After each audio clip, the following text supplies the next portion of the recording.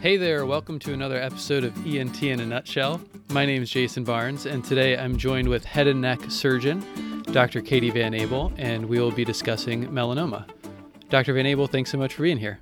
Thank you, Dr. Barnes. It's my pleasure. When we talk about melanoma, we're talking about skin cancer, and this can be broken down into melanoma and kind of non-melanoma. So we'll be focusing on the melanoma side of things. And when you see a patient who presents to your clinic with melanoma, how do they typically present? So most of our patients are going to come in saying that they or their significant other noticed a change or a lesion on their skin that seemed sort of abnormal. In my practice, most patients have been seen by somebody else at that point, but most of the time patients are the ones who are identifying the abnormal lesion and bringing it to their physician's attention. The things that I'm looking for really are signs for how long it's been there, whether this is an early lesion or a late lesion. Things I might be asking them about are whether there's any itchiness, whether it has been bleeding, whether there's any ulceration, because those might be a sign that it's more of a late presentation. And then when I'm asking patients about it and when I'm sort of thinking about it, I have to have the ABCDEs of melanoma in my mind. And honestly, as a non-dermatologist, the one that matters the most to me is evolution. So if somebody tells me, you know, I'm a conscientious person, I know that this is different than it was, you know, a year ago, that really raises the alarm bells in my mind a lot more than a slight asymmetry, change in border, a darker color, or multiple colors, or a particularly larger lesion. That evolution is really key in my mind. And in terms of epidemiology, who are the types of patients who are presenting with melanoma? Well, in my practice in northern Minnesota, that's frankly almost everybody. But the thing that we want to keep in mind is skin cancer is the most common type of cancer overall. And while melanoma is the least common of the three that we think of, squamous cell carcinoma, basal cell carcinoma, and melanoma, it's the most lethal. And the people that I am concerned about who are going to be coming in with this type of tumor or who are at risk are going to be men. They're going to be in their 50s, 60s, something like that. And while I find this question to be a little bit difficult to interpret, somebody who has a history of a peeling or blistering sunburn is at higher risk. I kind of think that's almost everybody, and am surprised when people tell me they've never had that type of sunburn before. But that's borne out in studies. People who have a family history can be at higher risk. Anyone with a personal history of melanoma is going to have a sustained lifetime increased risk. Someone with multiple clinically atypical moles or those dysplastic nevi. The medical student question, of course, you're always going to be thinking about things like xeroderma pigmentosa or Cowden syndrome. Those are much less common, but something that you have to have on your radar. Again, something that I see a lot of are immunosuppressed patients, somebody who's either got, on some medical immunosuppression, has had an organ transplant or a bone marrow transplant for some reason. Those folks are going to be at much higher risk. And then finally, our Fitzpatrick skin type is something we have to think about, and we can go into that in our physical exam. Basically, you want to think about your Fitzpatrick skin type from 1 to 6. You can think of type 1 as always burns, never tans, and type 6 as never burns, always tans. And while types 1 through 3 are going to be the most common skin types affected by melanoma, you can develop melanoma in any skin type, so you need to make sure that it's on your, that you're thinking about it regardless of the skin type that you're evaluating. And when you evaluate these patients and you suspect melanoma, what are some questions that you ask in clinic, and what are you looking for on physical exam, maybe even apart from just the lesion that you see on their skin? Sure. So the lesion is sort of the easiest thing to look at. It's typically right there on the head and neck. When we look at all melanomas, about 25% of all melanomas are in the head and neck area. And so, I want to take a look at that and get my impression of the size and what it's next to, what I'd need to remove in order to clear it. And then I want to look for lymphadenopathies. So I want to look in the basins that typically drain the lesion that I'm looking at. So whether that's parotid basins, suboccipital nodal basins, or in the neck itself. And so you do your typical neck exam. And then I think one of the harder things is assessing for distant metastatic disease. And that's certainly something I think a lot about for melanoma is how do I get at those questions? And things that I like to ask that I think are somewhat helpful are asking about new or different symptoms. So somebody who comes to me with a diagnosis of melanoma is certainly going to be anxious. They probably are losing a little weight. They're a little nauseous, that kind of thing.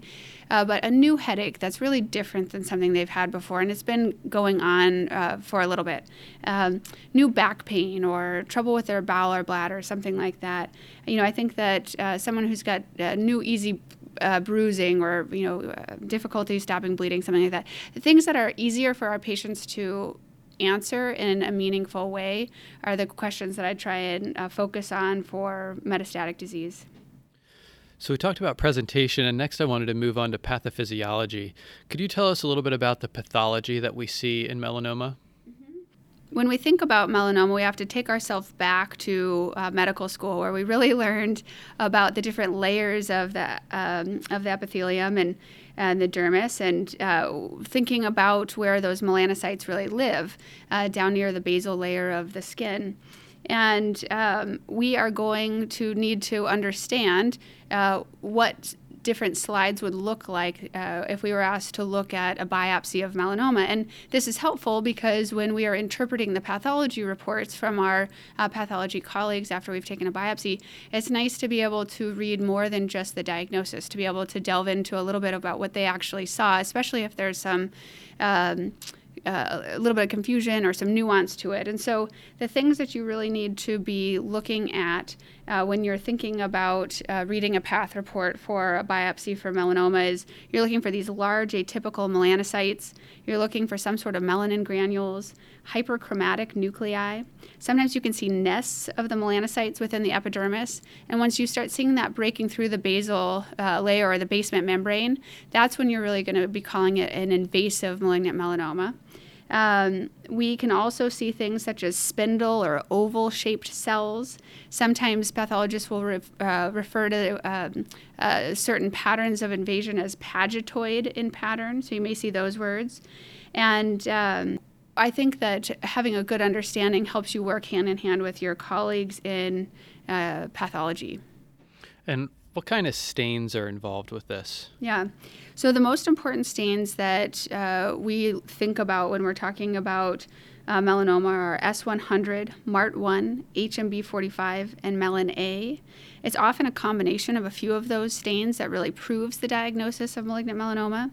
And one thing that is helpful to understand is whether or not your frozen section lab or your Mohs colleagues have access to those stains. That can be done in sort of a Mohs style fashion while you're doing a wide local excision in the operating room, because for some of the more nuanced melanomas, having those stains available can really make the difference between taking that next set of margins and not.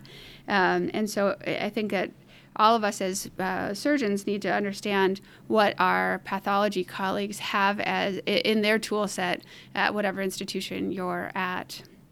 And can you speak to the relevant genetics surrounding this? Yeah, we're learning more and more about the genetics of melanoma. And it's really interesting that there's some differences in melanomas that form in chronic sun-damaged skin versus those that form in non-chronic sun-damaged skin. The most common mutation that we're thinking about is our BRAF V600 mutation. And this is helpful to know about because if you test positive for that, there may be some immunotherapy options that are available for those patients. Now, occasionally when I'm looking through or studying melanoma, I'll see a list of different subsets of melanoma. Could you speak to these subsets, maybe briefly describe them and how it applies clinically? Sure. When I was learning about melanoma way back when in medical school, we really focused a lot on the WHO designation for different types of melanomas, and it became sort of confusing because there's things like nodular, superficial spreading, lentigo malignant, and while this terminology is still important to know, it is not used in our staging system. It's not used to define our treatment approach, and the reason is because it's very challenging for dermatologists to agree one dermatologist to the next with a high level of certainty. And And so the WHO has recommended that while we still provide some of this information on our pathology reports, and there are certain types of melanomas for which the subset classification is important. For example, our desmoplastic melanoma, whether it's pure or mixed, something like that really does make a difference, we think. For the most part, that's a part of our pathology report, but we're not using it to guide treatment decision making. And I think that takes some of the stress off of really understanding what each of those different subcategories mean. And when we talk about pathophysiology, one of the questions I like to ask is, what's the natural history of this disease? Why do we need to treat it, and why do we tell patients we need to treat it? That's a good question. A lot of patients want to know, well, what if I don't do anything? This is a deadly disease. This is a life-threatening disease. And as I said at the beginning of our discussion here, melanoma is the most lethal of the skin cancers that we see and treat. And so typically it'll get larger, it'll bleed, it'll be painful, it becomes harder to remove. We would expect nodal metastatic disease, and we would ultimately expect distant metastatic disease, commonly to the lung, the brain, and the bones. And that's why when we start getting a large bulk of disease, we'll talk about it in a little bit, but a large bulk of disease or something that's really concerning, when we think about our imaging, we also have to get brain MRIs to make sure that we don't have intracranial metastases. And what else do you put on the differential diagnosis for this? So I think I'd always start with a skin lesion with our top three. So squamous cell carcinoma, basal cell carcinoma, and melanoma. Melanoma is not always darkly pigmented. You can have amelanotic melanoma. You could have certainly a benign nevus. You could have some sort of just funny-looking freckle. And you could have a junctional nevus. The list can get quite extensive. I would also strongly recommend everybody, when you're thinking about preparing for going into a head and neck cancer clinic where you're going to have different skin lesions, to really understand that there's more than just basal cell, and melanoma. You can have cancer that forms from any of the subunits of the hair follicle, for example, or surrounding structures within the skin unit. And so having a broad differential is important, but most commonly I think of those top three. Sure. So you see this patient in clinic and you suspect a malignancy. I think I'll just let the cat out of the bag. I think the first step is going to be biopsy, or trying to figure out what this is. How do you approach when you decide to biopsy, how you biopsy, and if you do it in the clinic versus in the operating room? I have a pretty low threshold for biopsying things, and that's because of the nature of what I do. I think a biopsy is fairly low risk. Leaving an undiagnosed melanoma is very high risk, and so I think it's worthwhile to biopsy. There are lots of different ways to biopsy, and I will stop and emphasize that getting a diagnosis of melanoma, no matter how you do it, is better than not getting a diagnosis of melanoma. So we have a lot of angst about, oh gosh, this was cut off at the deep portion of the tumor, or we don't know how deep it is. While I always wish that we could do the exact right biopsy for every patient at the exact right time, sometimes our ability to appropriately diagnose these things is an evolution. And so we get folks that have all different types of biopsies. So number one, just getting the tissue under the microscope and finding those things we talked about to start with is the most important. But if I had my preference, I would advocate for a narrow margin excisional biopsy. This leaves the door open for reconstruction. This leaves the door open for wider margins. And most importantly, this leaves the door open for sentinel lymph node biopsy, which we'll talk about shortly. It would allow us to be able to assess the depth of the lesion, and that's one of the most important things when we're talking about staging. You can also think about a punch biopsy, a deep shave biopsy, or an incisional biopsy. One of the challenges I have with some of those is you don't always know where's the deep, or what is the deepest part of the tumor. And when we talk about depth of invasion, we need to compare that to the normal layer of skin. And so if you're always punching, on the border, you may not be getting the deepest part of the tumor. But again, at least you would know that it was a malignant melanoma and you need to do more, and you haven't burned any bridges. And you mentioned staging, and since we talked about biopsy, I thought I'd ask, what will be reported from the pathology when you do the biopsy, and how does this inform T-staging? Well, what gets reported is really depends on your pathologist. The American Academy of Pathology I may be saying their organization name wrong, but basically the governing body for pathologists in the U.S. has recommended that they include a lot of the details that aren't necessarily a part of the TNM staging system, but for example, include the margin status, perineural invasion, lymphovascular invasion, whether they see any of these specific WHO subtypes. They want them to include things like their mitotic rate, which if you look at the newer staging system is no longer a part of the T stage.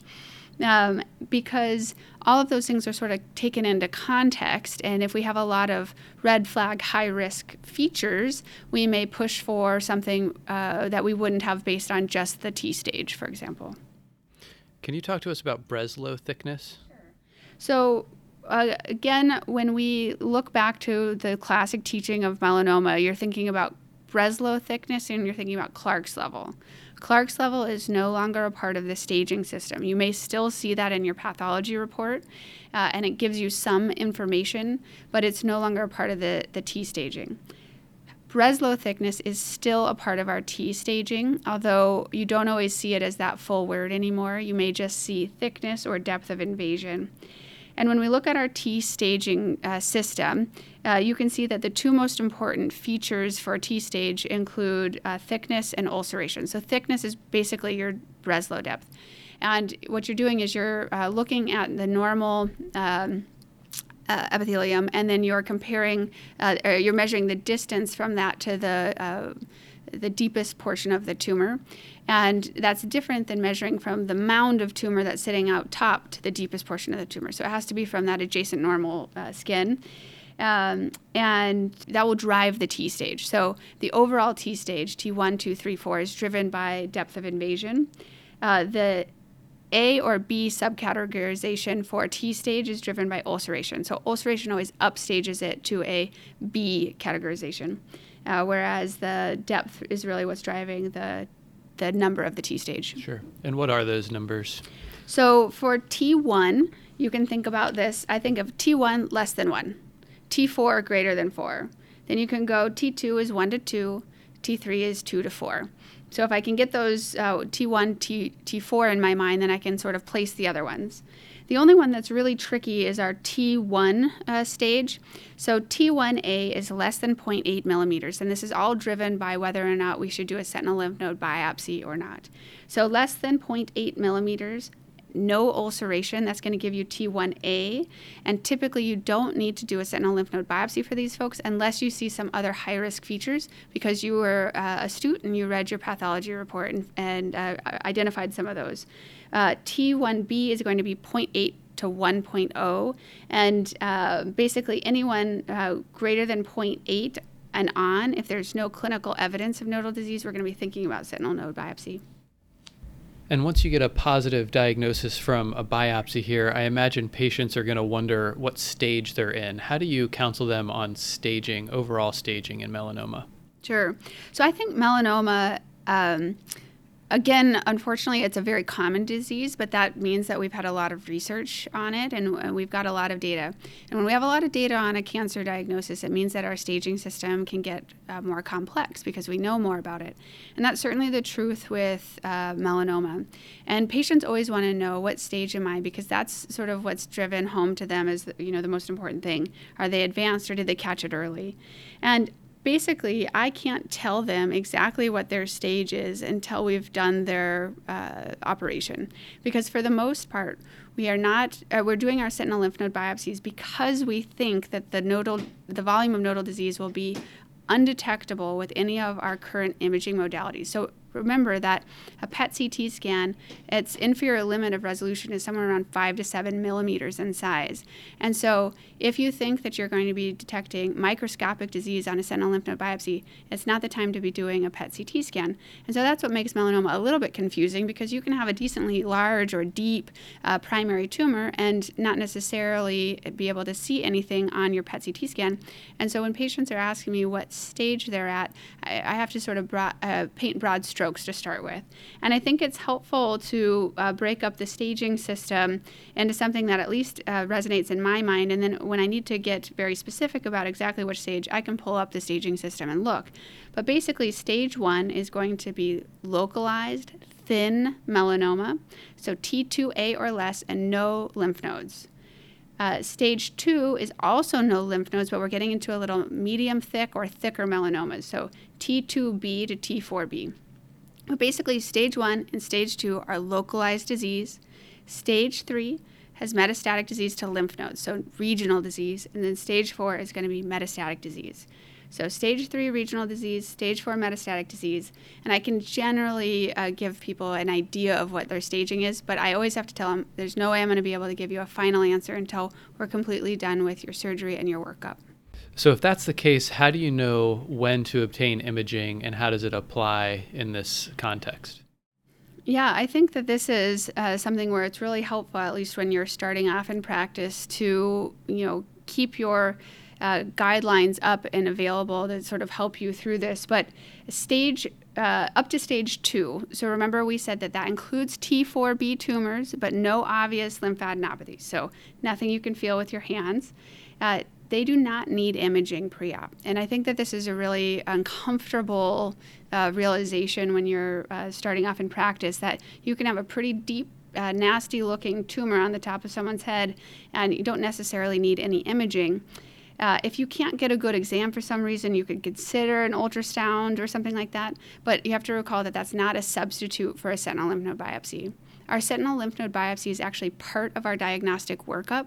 So while it's an invasive procedure and it is not, exactly the same as an imaging modality, it is something that we use as a diagnostic tool.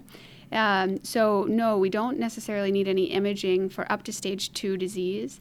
Anyone, though, that has symptoms, something that's concerning you, something that, raised a flag for you that you were worried about, if you can feel any lymphadenopathy, or if we're sort of down the road a little bit and you did have a positive sentinel lymph node biopsy, for those folks, we're going to be thinking about imaging. So anyone with regional disease, anyone with clinically palpable disease, or any symptoms you're worried about. And so for what imaging to consider, you have a few options available to you. Chest, abdomen, pelvis CT with IV contrast are very acceptable, is an acceptable route to go. I often go with a PET CT scan because it's a single study, it's done quickly. But I have to remember that with both of those, chest, abdomen, pelvis CT, or a PET CT scan, I have not adequately imaged the brain. And so if I'm worried, if there's big bulky disease, if there's regional lymphadenopathy, if someone's complaining of a new headache or loss of, some intracranial or CNS related finding, we need to get a brain MRI scan in order to fully work that up. And then the last thing is if I'm going to do a PET CT scan and there's a node that's a bit funny in there, or I'd like to see the anatomy a bit better, I do have the ability to get a CT neck with contrast as well, which will help me with my surgical planning. And one more question while we wrap up the workup part of this discussion.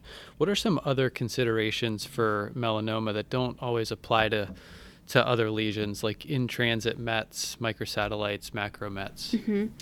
So before we can even answer that question, we have to define those terms a little bit.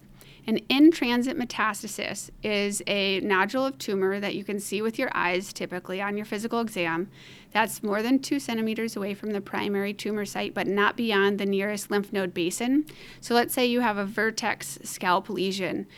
This in-transit met would be somewhere, between that lesion and the parotid basin, somewhere in the skin. Well, let's say we have that same lesion and it's down in the neck. It's in the neck skin and you biopsy it, it's melanoma. That's a dermal metastasis. That's not an in-transit metastasis. And the reason that those things have to be differentiated is because the treatment's different and the staging's different. We would not consider someone with in-transit metastases as having distant metastatic disease.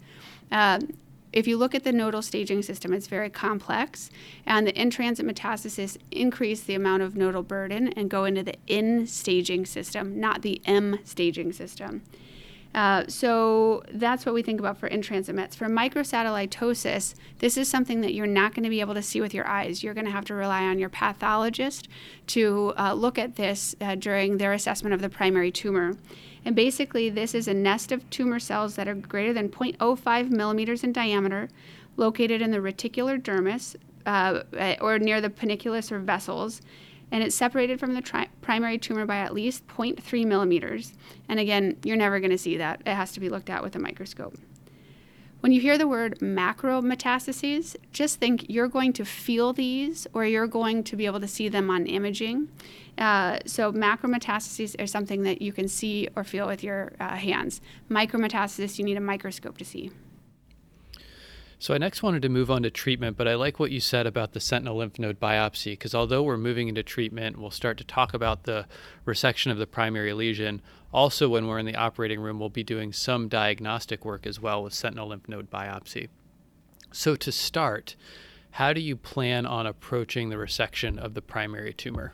Sure. So I think that that's helpful because especially as a resident or as, for myself, I have to think about what am I going to list this patient for surgery? What things do I need to be thinking about?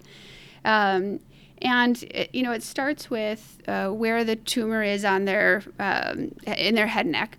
And based on that and my understanding of the lymphatic drainage patterns, I can have a pretty good idea of where the tumor is likely to drain to.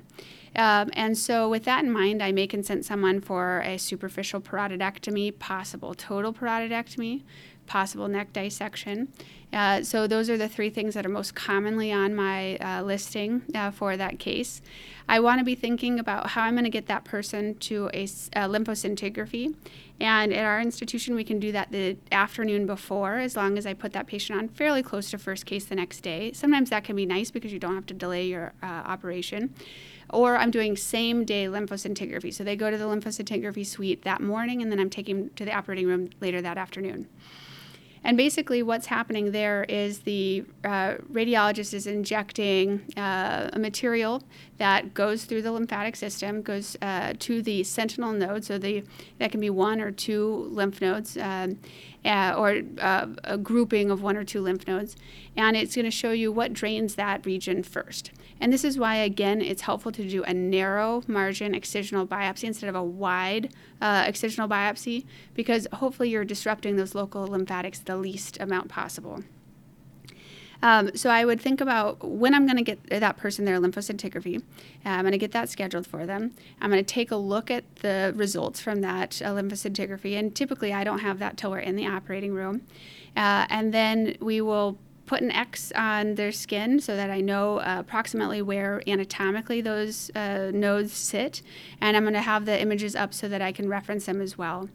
And what I want to emphasize is that the sentinel lymph node biopsy, the goal of it is to be as minimally invasive as possible to get the information that we need and to do it as safely as possible. So if I need to do a superficial parotidectomy to get that one sentinel lymph node biopsy out because I can't do it safely without getting working around the facial nerve, I'll go ahead and do that operation.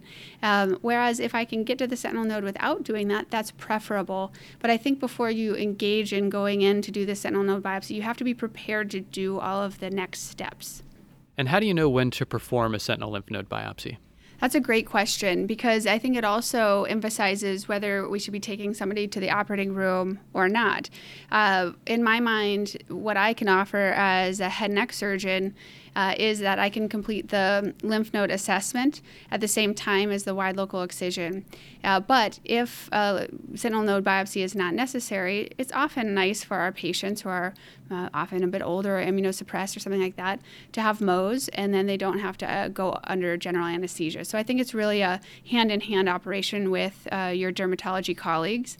But when we're thinking about sentinel lymph node biopsy, basically if we look back at our T stage, anyone who's T1B or higher meets criteria for a sentinel lymph node biopsy if they don't have any obvious metastatic disease or obvious nodal disease. If they have either of those things, it doesn't make any sense to be offering that person a sentinel lymph node biopsy because we already know they've metastasized. What about T1A? That's the one that often is the head scratcher. And basically, our risk of having a pathologically positive node and a clinically node negative neck is about it's 5% or less.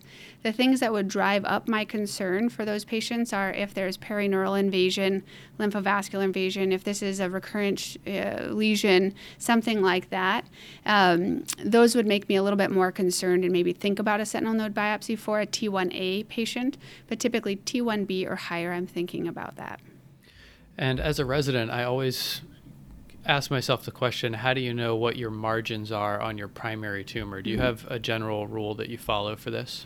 Absolutely. So we've sort of thought about what we're going to do when we go into the operating room. We're going to take out the primary tumor. We're going to do a sentinel node biopsy. We've prepared the patient by setting them up for lymphoscintigraphy either the night before or the morning of. We're prepared to do the completion lymphadenectomy if our pathologist notes melanoma on their frozen pathology, and that's something we can talk about a little bit here in a second, because that's different institution to institution as well. But now we're sort of standing in the operating room looking at the patient. What do we do next? The first thing we're going to do is we're going to inject methylene blue, because a sentinel lymph node biopsy is a two-stage or two-signal type procedure. And our radiologists, thankfully, have injected our radioisotope for our lymphoscintigraphy, and now it's our turn to inject the methylene blue. There's specific procedures that we can go through to talk about that, but it's a little bit challenging just over audio. But basically what we want to do is create a visual marker for ourselves. And so before I do the methylene blue, I want to look at the tumor and make sure that I can see the edges. I want to mark out the edges of the actual tumor because it might be a little bit hard to discern for some lesions after I inject the methylene blue. I'm going to go ahead and inject the methylene blue and then continue doing my prep work for however long it takes, just because that'll give me time, if I do the methylene blue up front, to allow it to reach the sentinel node ideally. Some people will talk about having the patient in a little bit of a head-up position to have gravity help us get the methylene blue to the nodes. I don't think that's always necessary, but it's certainly something you could think about.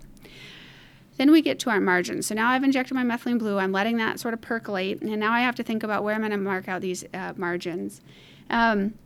We have some data that can drive our decision making, and I think there's a really nice systematic review that was published by Dr. Zhang and colleagues.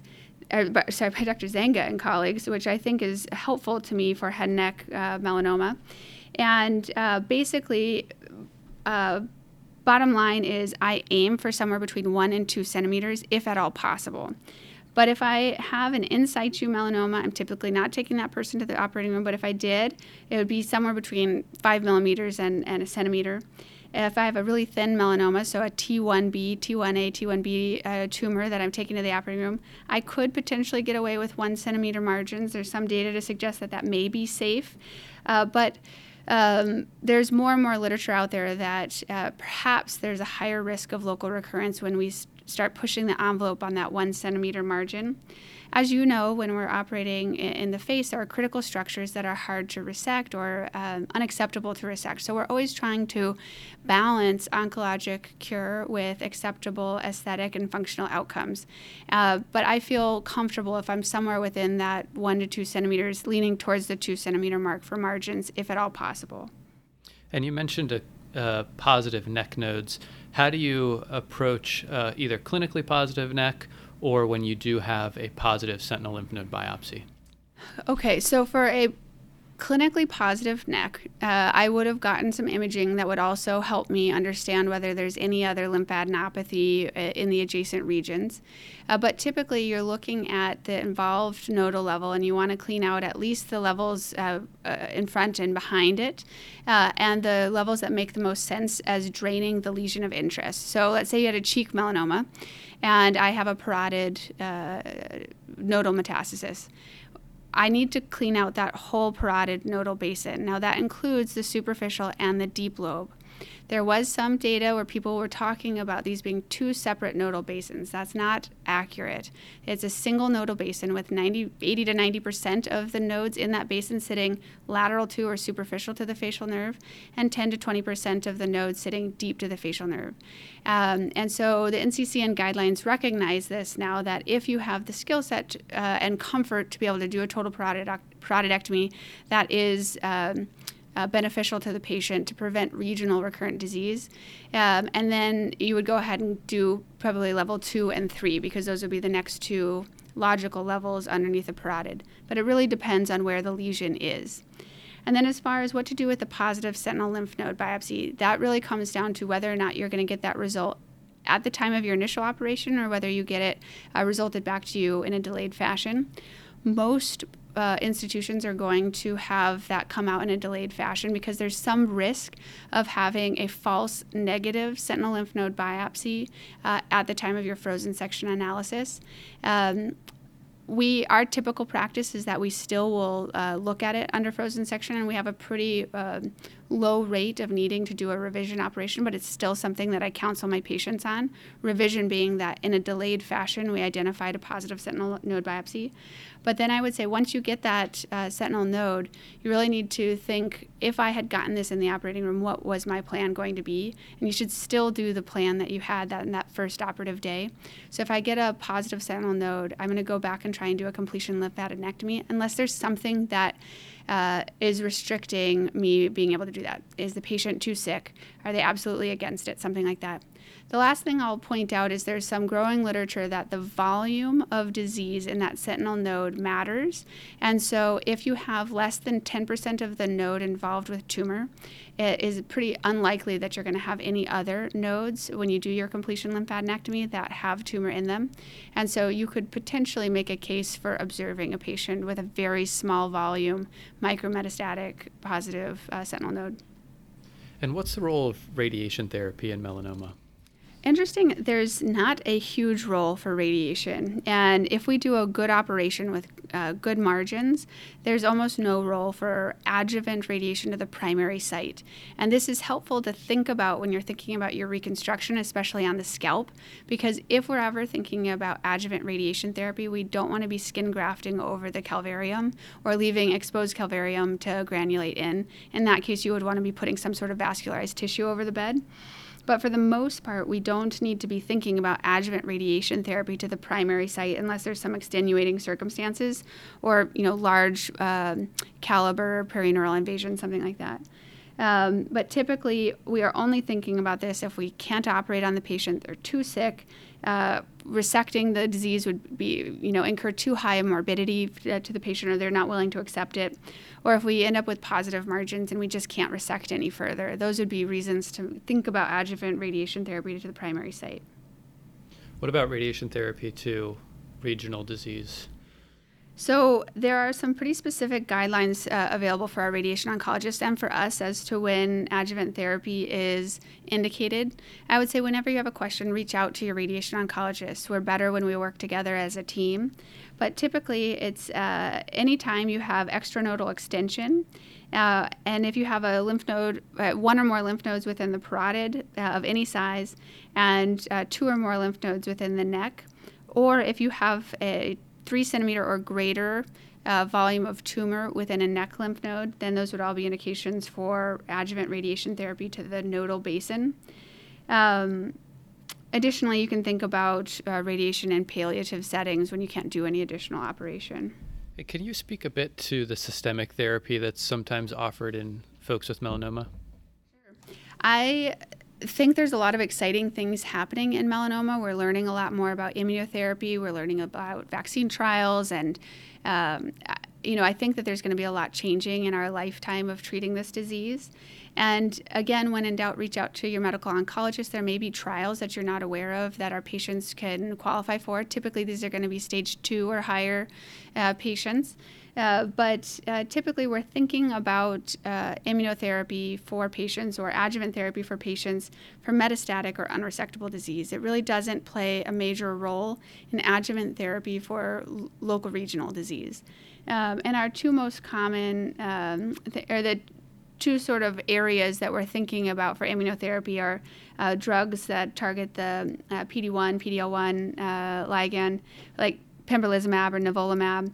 Or we have some targeted therapy towards that mutation, the BRAF V600 mutation, such as dabrafenib or vemurafenib. Those are both interesting drug choices as well. And one other question I wanted to ask, going back to the treatment of the neck, and as we kind of move into prognosis and outcomes, how does treatment of an affected neck affect outcomes? So that is a very challenging question, and it's unsettling to answer in some ways. So you could say, well, gosh, I did such a great job. I did my sentinel lymph node. I found this positive node. I took it out. I should have affected their long-term survival. And the answer, unfortunately, to date is no. We don't affect their cancer-specific or overall survival by doing our lymph node dissection. But by identifying this lymph node as being involved, you've done a great service to identifying the most important prognostic factor for that patient and perhaps getting them on a closer surveillance schedule or opening the doors to immunotherapy.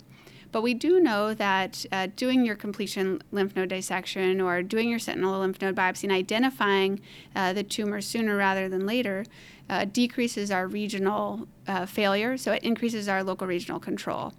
And you might say, well, if I find it today versus if I find it 2 years from now, what difference does it really make? And in the head and neck, it can make a difference. If you have tumor growing in the deep lobe of the parotid and all of a sudden the patient's face is paralyzed, that's not something that we should be saying is okay. Identifying that lymph node during your total parotidectomy and being able to get that out and preventing that sequela from progression of disease in the local regional nodal basins, I think offers a benefit to our patients. But we have to be very clear that we have no evidence that doing any of our lymph node management affects long-term cancer-specific or overall survival. And regarding outcomes and survival for melanoma, how do you counsel patients on what they should expect depending on the extent of their disease? This is also something that's changing, and I think as we learn more about our treatment options, that'll be changing. But typically, sort of a gestalt view, T1 tumors do very well. 5-year survival should be somewhere in the 90% range. We know that as tumors get deeper and have more aggressive features, so T2 to T4, again, still N0, so no nodal disease, we're going to drop our 5-year survival. We've got reports anywhere from 50 to 90% 5-year survival for those patients.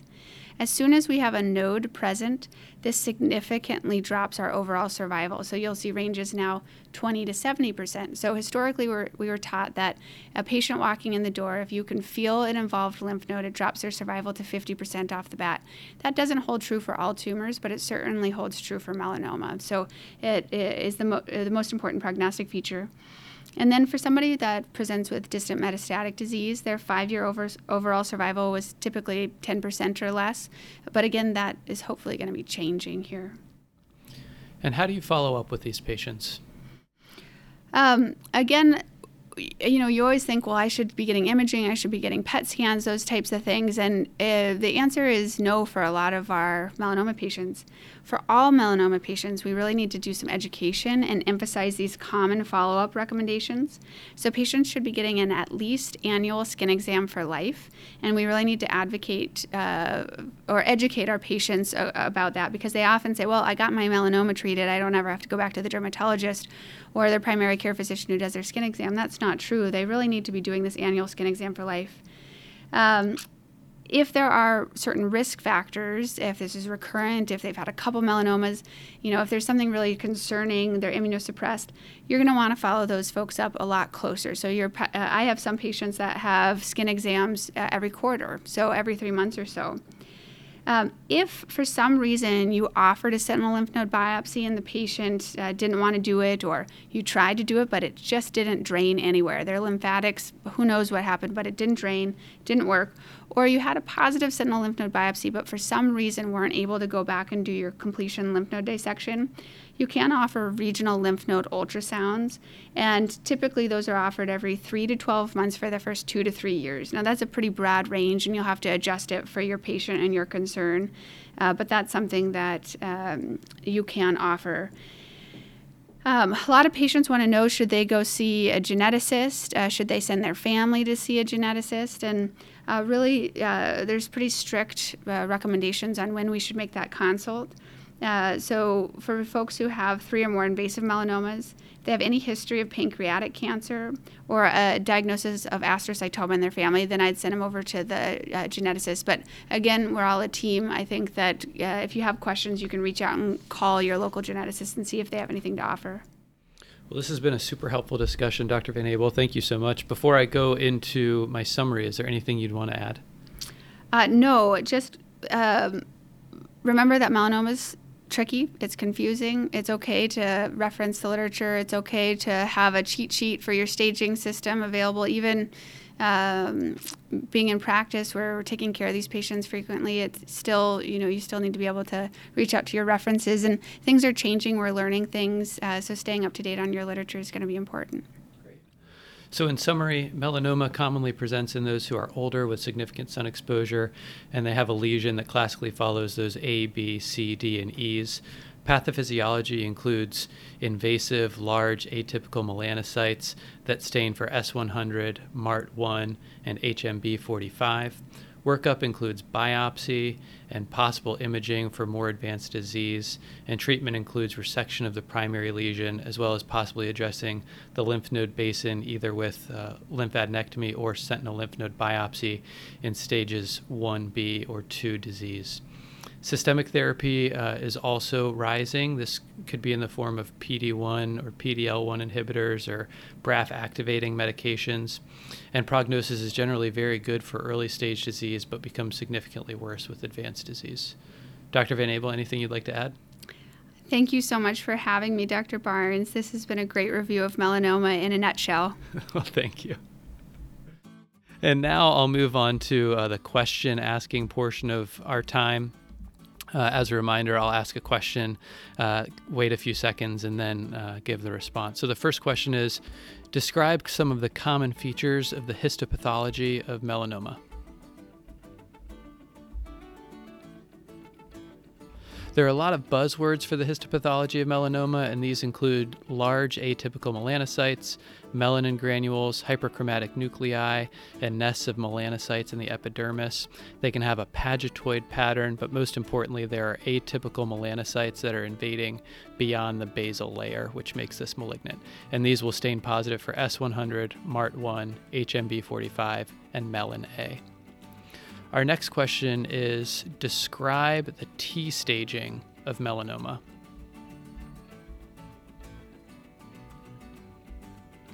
T staging of melanoma is as follows. T1A is less than 0.8 millimeters. T1B is 0.8 to 1.0 millimeters. However, if it's less than 0.8 millimeters with ulceration, that would fall into the T1B category. T2 is 1 to 2 millimeters, T3 is 2 to 4 millimeters, and T4 is greater than 4 millimeters depth of invasion. Our next question is, when is sentinel lymph node biopsy warranted?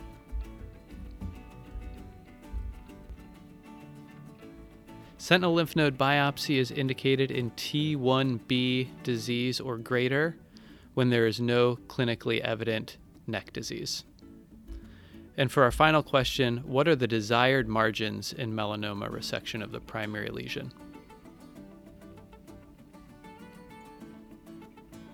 As Dr. Van Abel said, we usually shoot for 1 to 2 centimeters, but to be more specific in our margin resection, if it's melanoma in situ, we're looking for 0.5 to 1.0 centimeters. If it's less than 1 millimeter, we're looking for 1 centimeter. If it's 1 to 2 millimeters, we're looking for 1 to 2 centimeters of margins. And if it's greater than 2 millimeters, we're looking for 2 centimeters of margins. Thanks so much, and we'll see you next time.